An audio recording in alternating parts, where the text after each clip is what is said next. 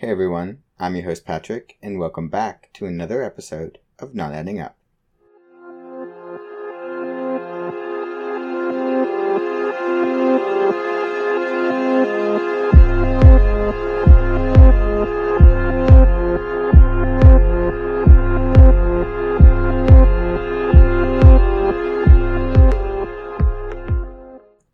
This episode I have a new co-host, and as always, I will let them introduce themselves. Hi guys, my name's Abby. I've been a good friend of Patrick's for a while now. Today's case is the Oakland County child killer. And I just want to give a quick shout out to my sister for this suggestion, but this shout out is also like a screw you because this case is absolutely sickening, but I had no clue about it before my sister pointed it out to me, and I'm kind of surprised that it doesn't have more attention. And it's not up there with the more notorious serial killer cases like Ted Bundy, John Wayne Gacy, etc. Right. So I just wanted to start, before I even get into anything about this case, with the first of many trigger warnings that are going to come along with this case. So this case involves child molestation, child pornography, and child murder. I will revisit trigger warnings when we get into the more brutal parts of the cases, but that is just an overall topic warning for this case. Also, I apologize in advance because this case is going to be a little hard to follow, but I think it's important to bring attention to this case and all of the elements surrounding it because it's not really talked about, and in my eyes it's extremely important, and the fact that all of this happened is really sickening and needs to have more attention put on it so we can understand that these things do happen and they can still continue to happen, and we need to be aware of that. So it's very similar to like Jeffrey Epstein and the fact that it's a good example of how like people in power and with positions and with money can shield other people from prosecution and committing even the most disgusting and heinous crimes. Oh yeah. While these sound like horror stories and we would like to think this didn't happen in our own country, these take place in Oakland County, Michigan, a long-time affluent part of the state. GNC was based out of the area in the 70s, and that business was booming. Oakland County was home to some of the richest individuals in the automobile production business in the entire country, if not the world. The name suggests that the case takes place in the county, but the coverage of this case is going to take us all across the state of Michigan and even all over the country. So just to give an outline and a warning that this is going to be part one of many. I'm guessing 3, but I don't know. It's a lot to cover, and I definitely want to break it up because it's so heavy. If I were to do all of it in one episode, it would be like 2.5 hours, and you would just not feel the same afterwards. But in this part, I'm going to be talking about the murders that are connected with this case, and a few that are not directly connected. So some of these murders were later deemed unrelated to the Oakland County child killer. However, I feel that what this case uncovered, that they do have a slight connection. And even if it's not the same perpetrator, I think that they definitely can be connected if you talk about the overall themes of the crime and what was going on in the country. A month before the first victim of the Oakland County child killer was taken, there was a cluster of child murders in the area that would eventually be deemed unconnected. Cynthia Cadieux was a 16-year-old high school student, and she left a friend's house at 8:30 p.m. on January 15th, 1976. Trigger warning, we're going to get into some murder description. 5 hours later, a motorist found her body 15 miles from her home in Oakland County. She had been sexually assaulted and her skull was crushed in with a blunt instrument. Oh, wow. That's definitely That's scary. And it's like, that's a very violent and personal way to kill somebody. Definitely. Yeah. Cynthia was described as being a tall, pretty young girl with long brunette hair and blue eyes. Her parents believed that she was staying the night at her friend's house. So when she didn't return home that evening, they were not concerned. But the next day, when she didn't get home from school, they made a report around 6:30 p.m. with the police. So yeah. It's always that typical teenager, like, they think they're at their best friend's house, but You know, that is a very big pattern I see in a lot of crime stories, you know? And we're definitely going to get back, like, that's going to come up again with the police kind of saying that, but not the parents. But this time the parents just genuinely believe that she had arrangements to stay at her friend's house. But the next day when she didn't come home from school, she was reported missing to the police. And at 11 p.m., the couple found out on the 11 p.m. news that a girl's body was found on a nearby road. And they knew instantly that it was Cynthia's.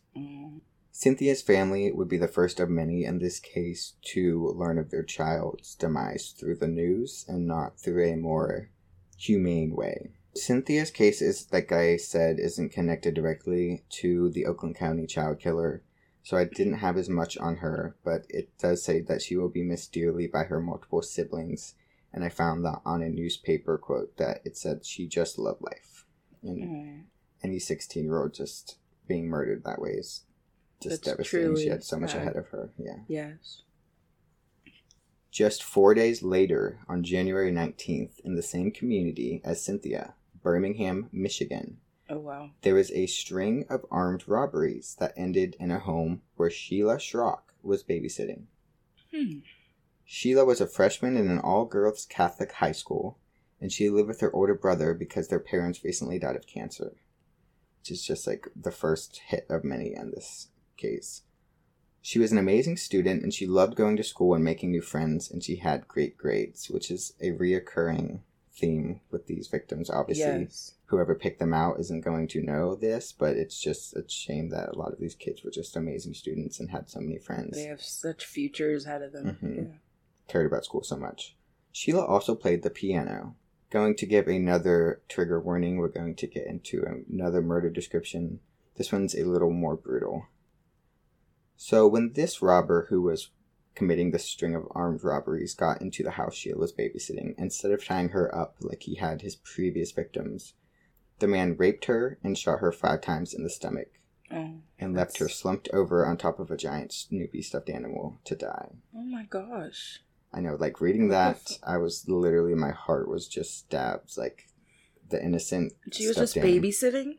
She was a 14-year-old, and she was babysitting for this family. People are sick. And it's just like she was living with her brother because her parents had just passed. And this was close to the other girl, Cynthia? Correct. Okay. Wow. In the same community, Birmingham. And was this in the same time period? Like, yes. So, Sheila's murder was January 19th. And Cynthia's was January 15th. Oh, wow. So it was really close. Fast forward to March 15th, 1976, and we're going to talk about the first victim of the Oakland County child killer. On that Thursday, February 15th, 12-year-old Mark Stebbins left a recreation hall where his mother worked to walk home so he could watch a movie on TV. He left around 1:15 for the quarter-mile walk home. But when his mother, Ruth Stebbins, would return home from work that night, Mark was nowhere in sight. She reported him missing to the police, to which she was informed that she would have to wait 24 hours before filing an official report. For a fucking 12-year-old boy, she was told that she would have to wait to file a report. That's crazy. Mark was described as a sweet and shy 7th grader. He said that he enjoyed fishing, and he had hopes of one day joining the Marines. Trigger warning. 4 days after Mark vanished, around 11 a.m., his body was found in a strip mall parking lot. No. Mark's cause of death was deemed suffocation. He was found to be sodomized, although no evidence of semen was found in his body. That was the initial report, but in no reports later on was that he was sodomized, which is an odd inconsistency. Yeah. And it comes up more than once in this case. That's weird. It's definitely weird, and this already sounds so crazy. Like, there's going to be so many plot twists, I bet. Police determined that he was killed not long before being placed in the parking lot. Another individual says he was walking his dog in the area around 9:30, and he was sure that his dog would have picked up the scent. So when I say another individual, I mean not the individual that found his body. So after this horrible murder of Mark Stebbins, there is no conviction. Horrible murder of Mark Stebbins, Cynthia Cadu, and Sheila Schrock. All 3 of them, there is no convictions, and months are going by. Wow. So the community of Oakland County, Michigan is living in terror at this point. Nobody is walking home from school anymore. Parents are picking up their children. There's traffic they didn't used to be there because kids would walk home. It's just the entire county is adjusting life to these awful, awful crimes. Just altering it, yeah. And it's of note that Birmingham is not a violent community. It is a very affluent community. Oakland County in general is an affluent community, but Birmingham is one of the richest. I see. So in the months that pass after Mark Stebbins is murdered, there are no new victims until December of that year. So from February to December, the entire area is just living in fear and wondering if he's gone, if he is going to strike again, what's happening. I shouldn't say he, we don't know at this point. On December 22nd, 1976, 12-year-old Jill Robinson was upset about something. She wouldn't tell her mother or her sister what was wrong and was getting into arguments with her mother. I read something about how it's kind of like a cute little argument between her mom and her. She was asking her to help with dinner, and she said, her mother reported, she was like, I just asked her to make the biscuits, and it just caused this huge thing, and she always loves making biscuits. And I was it was just so shocking to me. Yeah. So she didn't want to make the biscuits. She wasn't telling her mom what was wrong. So something's up. Up. So her mom had talked to her boyfriend at the time, who was a police officer. Not really important at this point, but he said that maybe telling her to step outside for a minute to just like decompress and like cool down would help the situation. So she was like, okay, like this isn't something I would normally do, but I don't know what to do at this point. I'm not getting through to my daughter. So she suggested this. She said, Jill, honey, why don't you maybe step outside for a minute and just try to calm down, and maybe you'll feel better and want to talk to us when you come back in. Yeah. This is something that would haunt her mother, Carol Robinson, for the rest of her life. Jill's parents, Carol and Tom, had recently got a divorce. Jill was described as both her mother and sister as being stubborn, but not in a bad way. She was strong-headed and very mature for her age, very smart for her age. Something that is of note and very odd about Jill is that she had a strong preconceived notion that she would be murdered. Oh, wow. Which troubled her mother, as it would any mother. Yeah. So she got her a psychologist, and she said as that... one should. The psychologist determined that nothing was wrong with Jill to be causing her these feelings, and she suggested that they got a cat, which they did. And I'm like, okay, of course, yes, get a cat. Yes, she will help. That would be amazing. Jill was looking forward to Christmas. She had even saved up her allowance to buy all of her siblings gifts. I love Christmas. And this is happening before Christmas. Yeah, she's a 12-year-old, and she saved up her allowance to buy her 12-year-old. So after a while, after she had told Jill to cool off, Carol went back outside to find her, and she couldn't. So she ran to the neighbors and asked if she was over there, and she wasn't. So she asked if they would watch her kids while she went around looking. So by 11:30 at night, after she's been looking the entire time and hasn't found her, she filed a police report. And the police responded that she was probably just a runaway, which Carol was adamant. She said, no, my daughter would not do this. She would not run away and not tell me. This is not what happened. That just angers me when they just automatically assume that. And the fact that she had told them that they had been arguing, and she told her to step outside for a moment. Yeah, there was obviously red flags there. So, I think that's what the police were kind of using to be like, well, you just had this argument, she's just running away. True. Being a typical preteen.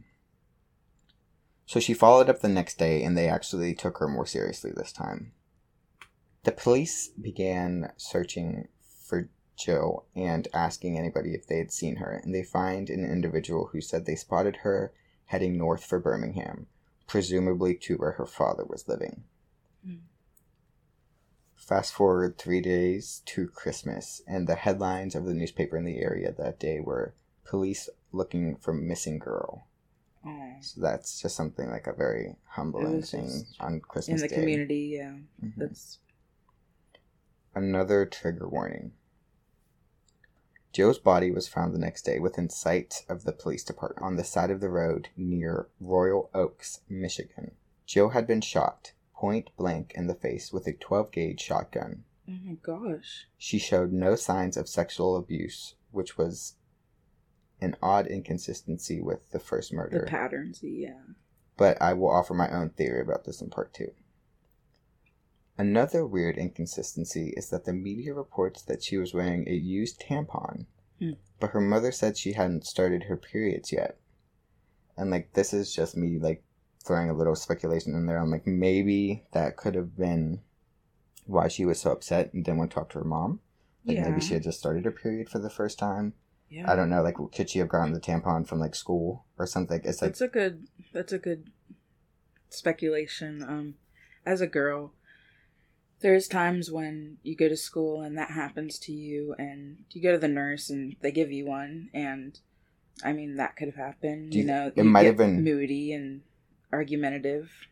That's normal, but that's a very good speculation you had. I wonder if it would be required for the nurse to call home though and report that, hey, Joe came in and this is happening. I'm not sure. Yeah, I feel like that would, since she's a minor, and like that's like a medical, and not a medical emergency. Well, it's like a thing you want to talk about. Exactly, with that's your a big daughter, thing. or like, you know, if you and care. if you care. Exactly. So that's just a little side note. Her body was also said to be exceptionally clean. So with Joe's murder, this makes 5 child murders linked to the area of Michigan alone. I say 5 because there is one that I have not spoken about because it was largely linked to an Ohio biker gang. So I just didn't really include it in this case because I thought we had enough awful things to talk about. Right. So now after the 10-month hiatus of this murder, this child killer, and now he's back, the fear in the parents of the area and the children of the area was even more intensified. It was just, I can't imagine living in a community. I know, and you think you're safe, and you're not. And it's like, do you, like, especially like these families, like they are so probably like, we moved out of the like bad parts of Michigan to get away from all this, blah blah blah. There is a lot of bad parts of Michigan, and yes. It's anywhere. This can happen to anywhere. Anyone, any small town, and any place. Yes, you're right. Another thing to think about with this, the murder of Joe Robinson, is the fact that it took place right around Christmas, and like that, just like she had bought her siblings presents, and everybody like they left. They mentioned that they were under the tree unopened, waiting for her, and it's just like the whole community has to feel that grief with that family, like that. Holiday was not the same. Such a loss, yes. Sadly, both holidays this season would be tainted with murder. On January 2nd, 1977, Christine Mihalik, 12 years old, was walking to 7-Eleven with money that she had asked for to buy a magazine. She wanted to buy the magazine and a candy bar, which is confirmed by the 7-Eleven clerk who checked her out. However, she would not get home that afternoon. Her family immediately put on a massive search, going door to door for funding and asking for volunteers. They managed to put on a 70-person search in 10-degree temperatures, looking for their daughter. Her stepdad drove every night looking for her with a pistol ready to deal with the kidnapper in any way he saw fit. Oh yeah, they love their baby. So you can tell. They were an important connection with this case would be Christine's grandfather was friends with Lee Williams, grandfather of Corey Williams, who is an instrumental part of the investigation of this case. Corey will come up in part 2, but we won't really talk about him in this part. But just note that Christine has a connection to Corey Williams. Okay. Trigger warning. Like, once again. On January 21st, at 11:45 a.m., a mailman stumbled upon something. He thought it was a blanket, but upon further investigation, he discovered Christine, and the blue thing he saw was her coat. Christine's cause of death was deemed asphyxia by smothering. She had minimal bruising, and no gross evidence of sexual assault was found on the body. But yet another inconsistency There was sperm found in her rectum and her vagina. The medical examiner could not account for how they got there, which is just, I don't know, I have no clue if that's common in sexual assault cases or, like, murder cases, but what the fuck? Right? That sounds totally off. Like, how are you not going to say that she was sexually assaulted if that was found? Right. Like, literally in her, inside 12. of her. So, you may have noticed that this period between her body being found and her going missing January 2nd and January 21st, this is a lot longer than most of the other children. Going back... So where was she found compared to the 7-Eleven? Compared to the 7-Eleven, I'm not positive, but she was found in a very public area. Oh, wow. Yeah, all of these bodies were found. Like the one was next to the police station. One was next to a police station, one was in a strip mall. This guy is bold, or whoever it is. Like, well, I guess we can't say it's a guy because they live in sperm. Yeah, we don't even know. So, we can't. Oh, we can. Yes, yes. With Mark, he was missing for a total of 4 days. With Jill, she was missing for a total of 4 days as well. So Christine was missing for 19 days. Yeah, that's a much larger gap. Her mother said of the fact that she was the longest missing child that they must have just enjoyed her company so much because she was such a sweet kid, which just breaks your heart. The police department also concluded that she had dressed herself after being naked for a period of time. Her mother disagrees with this, citing the way she tucked in her pants to her boots was not the way she would have gotten dressed, and that her blouse was not matching how she would typically put it on. Like, I guess maybe the buttoning. You mean before she was murdered? The police were saying that she had dressed herself after being naked. Her mother said no, somebody else dressed her after she was naked. That's true, but also if you're a scared little girl, I don't think you're gonna care about you're gonna tuck in your pants. I don't know, but I think it's more so like it's something she went out of her way to do, and that she would have gone out of her way to do if she dressed herself. But her mom was like, she would have never gone out of her way to do that. That's something that, like, I feel like that might be like an extra step that like a little child wouldn't have taken. That is a good point. Something that I didn't really touch on is the fact that all of these murders, when the bodies were found, they were concluded to be murdered within an hour of when they were discovered. And I've already talked about how they were clean. When the bodies were discovered? When the bodies were discovered. An hour. So these bodies were clean, and they were kept alive for the entire time that they were missing. That's wild. So you just can, you never want to imagine, but you have to imagine being the parents of these babies that, like, what's going on in that time period. Like, it's documented in all the cases that they were fed, they were cleaned. In some cases, they were, like, extremely cleaned. Like, they kidnapped them and held them hostage until they killed them, or? Yes. Okay. That's even scarier. They were alive the entire time. So they just got tortured and... Wow. That's crazy. So after Christine's murder, the Oakland County Police Department was finally accepting that there was a very potential serial killer on the loose. There is a clear pattern between Mark, Joe, and Christine. They had, as we just discussed, they had been held for a period of days before their bodies had been found. They were all younger. They had all been cleaned and well fed, and they were all placed on highly trafficked roads. How did no one see this? Like, that's my question. Whenever they were dumping the bodies. Is this a bystander effect, or like, how did no one question that? How did they not see it? It's I don't think so public. Like, I don't think the murders were taking place in public. No, but still the bodies body, there. Yeah, it's still like yeah. In broad daylight. Yes. Detective Robinson was deemed the head of the investigation in the division of the Michigan State Police, and he was described as being savvy as dealing with the media. Robertson was suspected of multiple cover-ups as well, which is something that we'll get into in the coming parts of this series. So under Detective Robinson, there was a task force created in late January, soon after the discovery of Christine's body. The task force would go over 4,000 sex offenders that were checked and rechecked that all lived in the Oakland County area, and all were found not to be connected with the case. In early February of 1977, the police put a news media blackout on the case.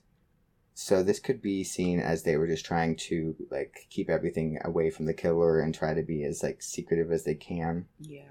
But it was generally suspected that they did this because they just had nothing to go off of and didn't want to look bad to the public. That Sadly, is even, yeah. And it's even confirmed by a former investigator. Oh, okay. So the task force was created about a week after Christine's body was found. A month passes, the entire month of February. Nothing new happens with this case. There's no suspects brought in. No new victims. That is until March of 1977, where we will now discuss the final victim of the Oakland County child killer. On March 16th, 1977, Tim left his home in Birmingham with his skateboard and 30 cents that he got from his sister to buy a candy bar at a local pharmacy. I hate how all of these stories are fucking starting off so innocently. Yeah. Like, Christine was going to a 7-Eleven to buy a magazine. Like, Mark was just walking home to watch a movie. Like, all these are just children. These are just kids doing what kids do.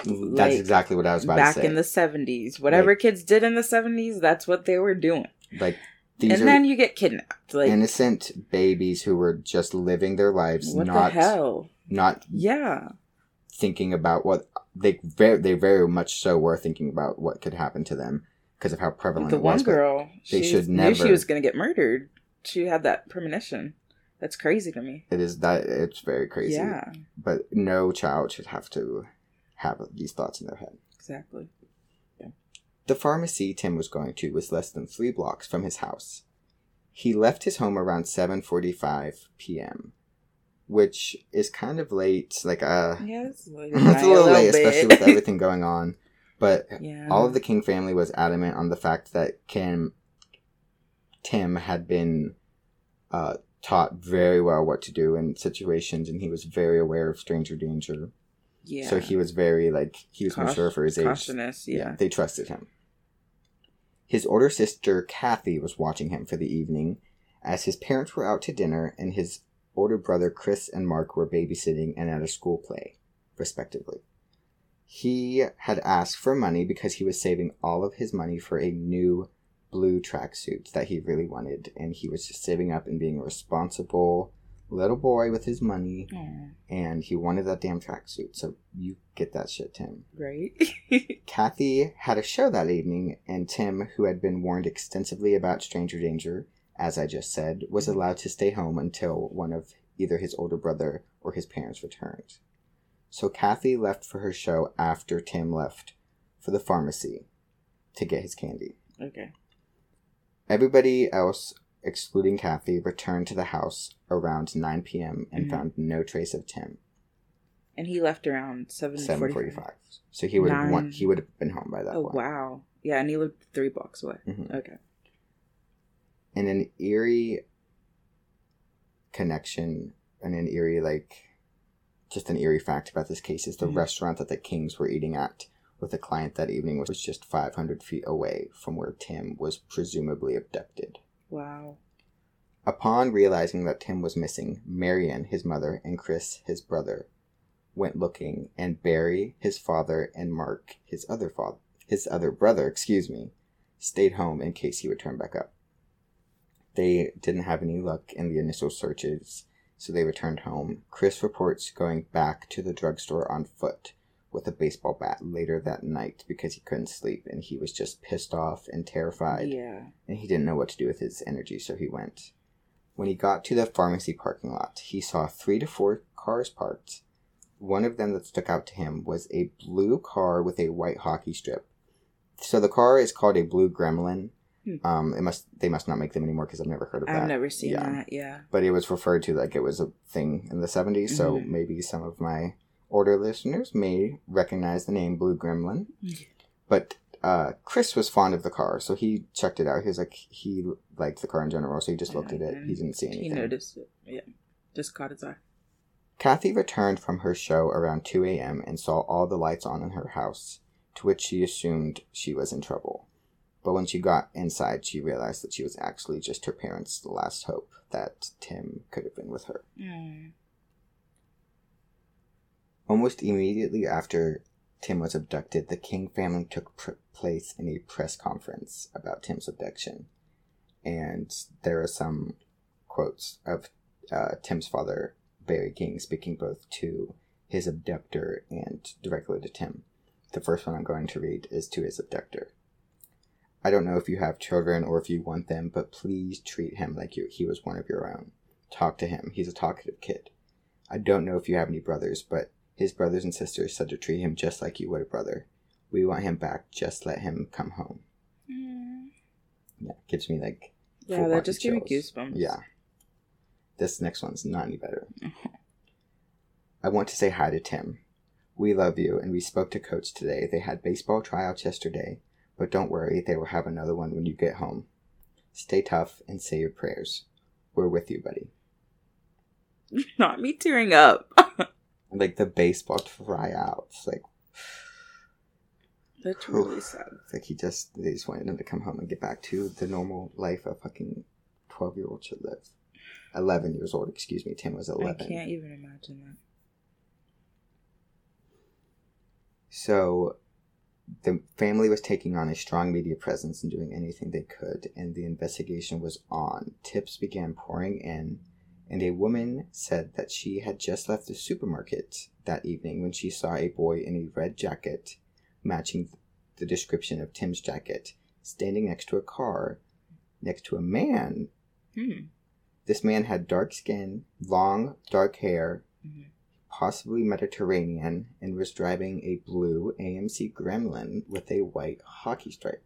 I wonder where we saw that. The same car Chris saw at the drugstore. Wow. So the investigation is continuing, and a profile of the suspect is given to all postal workers in the state of Michigan, and they were told to report any suspicious activity. And I'm going to read the profiles that they were given. Okay. Characteristics that may be associated. Possibly male. Maybe 2. Age 25 to 30 years old. Educated. Intelligent. Caucasian. Has capacity to store victim for multiple days without detection. Possible obsession with cleanliness. Little or no substance abuse involved. Work schedule permits freedom of movement. White collar worker. Unusual sexual habits. May be undergoing psychiatric treatment. Lives in or works in Oakland County. That's a good amount of information. But that's all speculation at this point. They don't. During the course of this investigation, some twisted asshole tried to get ransom money from the Kings, and he had nothing to do with the case and was just tormenting There's always that one guy. Family that is just going through hell. Yeah, we don't need that. Marion wrote a letter to the kidnapper of her son, and it's just as heart-wrenching as his father's statement. She says she keeps expecting Tim to burst in the front door and ask for dinner, to which she says she would go to KFC and get his favorite meal. She would also let him have Oreos with plain milk, his favorite snack. They would then go on a delayed shopping trip to pick up the blue tracksuit he had been saving up his money for.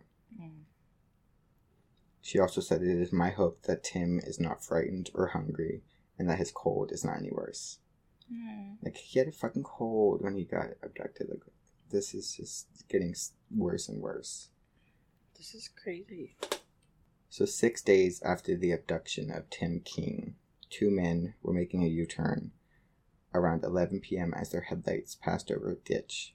They spotted something red in the snow, and it was Tim's jacket. A few feet away from his body, his skateboard had been tossed, almost as if it were a taunt to the police and the family. The location of Tim's body was outside Oakland County, which police theorized was due to the intensified pressure being put on the area.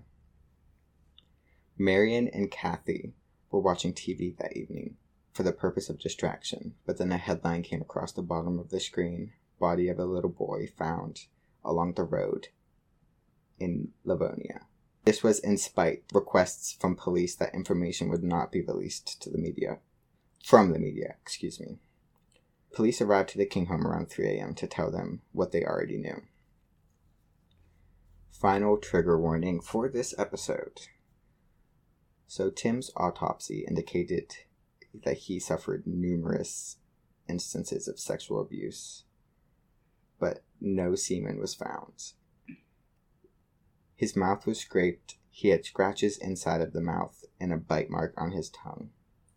It is believed that he was smothered with a pillow while he was asleep, as there were no signs of a struggle. And his body was extremely clean, including under the fingernails. Wow. Why does he keep doing that? So it's weird.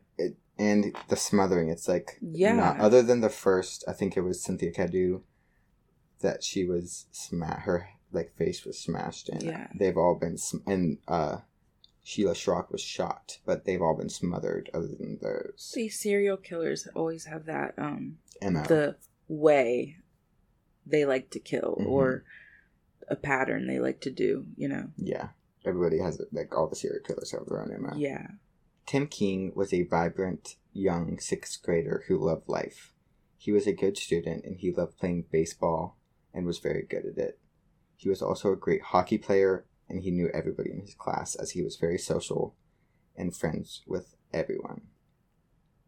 My family and the world was robbed when this happened, is a quote from his father, Barry King. So in this episode, we have gone over the murders of 6 children, all of which are occurring in a 13-month span, and all connected in some way to Oakland County, Michigan. So I hate to cut off the episode without really getting much more into the investigation, but the investigation opens up an entire can of worms that I'm not sure any of us have the stomach to listen to in one episode, alongside all of these horrific stories.